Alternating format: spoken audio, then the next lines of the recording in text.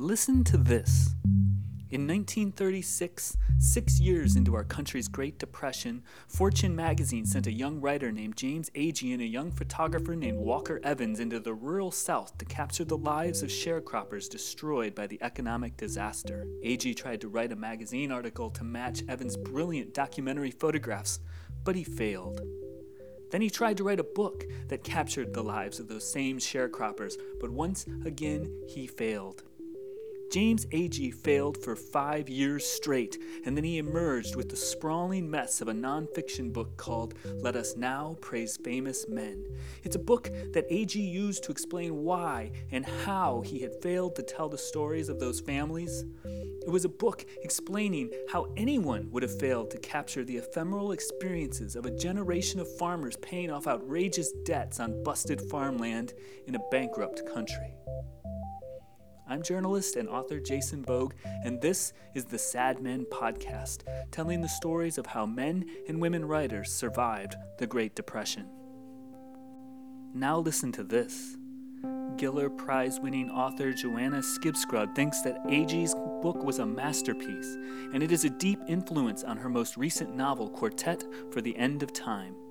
I called Joanna to get her take on Agee's book. Very early on in the project, he realized that the magazine article that he had been, commissioned to write was just not large enough, was not the correct form for what he wanted to try and transmit, and it became this sort of sprawling, masterpiece, I think, of his sort of attempt to understand what it means to be a human in the world. Quartet for the End of Time follows the tumultuous lives of fictional creators who endured the trials of the 1930s and 40s. Agee's work had seeped deep into her language, her characters, and even her way of seeing the world. And I have this little quote that I picked out. He's trying to figure out, how he can talk about the house, how he can represent a house. And he says, I wanted to realize this not merely with the counting mind, with the imagination of the eye, which is no realization at all, but with the whole of the body and being, and in translations of the senses, so that in part at least they become extra human. This work, this ambition of Agee's was just not going to be confined to the space of a magazine article. James Agee lived with 3 families while writing his book, including sharecropper Ellie Mae Burroughs. She later spoke about the book.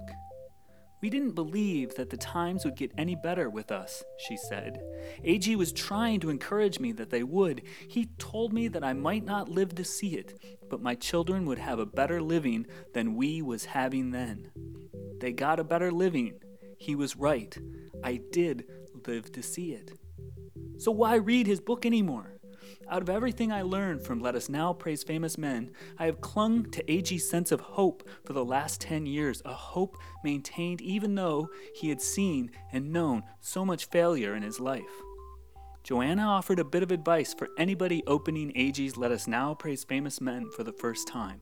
It should be approached like a poem in a way. Poetry, I think, requires us to slow down and to take part more in a work of literature, in the poem itself, in the process of that poem, and sort of become an active participant.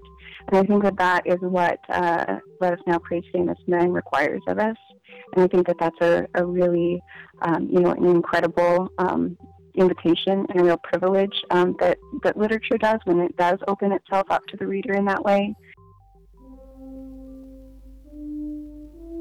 Agee wanted his readers to try and understand. He wanted to put his readers as close as he could put us to those miserable years.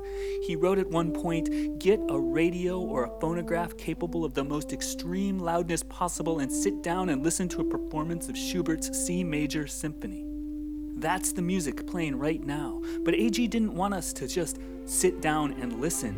I mean this. He wrote, "Turn it on as loud as possible and then get down on the floor and jam your ear as close to the speakers as you can get it and stay there, breathing lightly as possible, not moving, neither eating nor smoking nor drinking. Concentrate everything you can into your hearing and into your body. You won't hear the music nicely. If it hurts you, be glad of it." as near as you will ever get. You are inside it. You are it. Your body is no longer the shape and substance. It is the shape and substance of the music. That's the closest thing I have for a metaphor for this podcast. Clunky speakers blasting words from a time before headphones and computers and smartphones.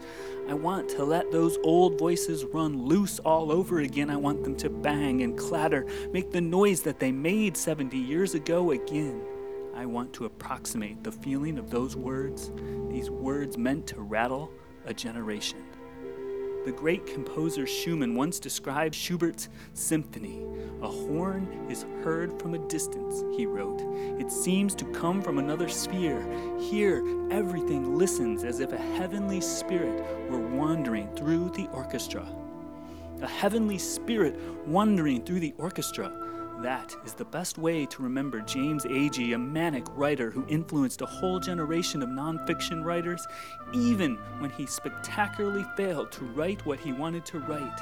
Listen to his music.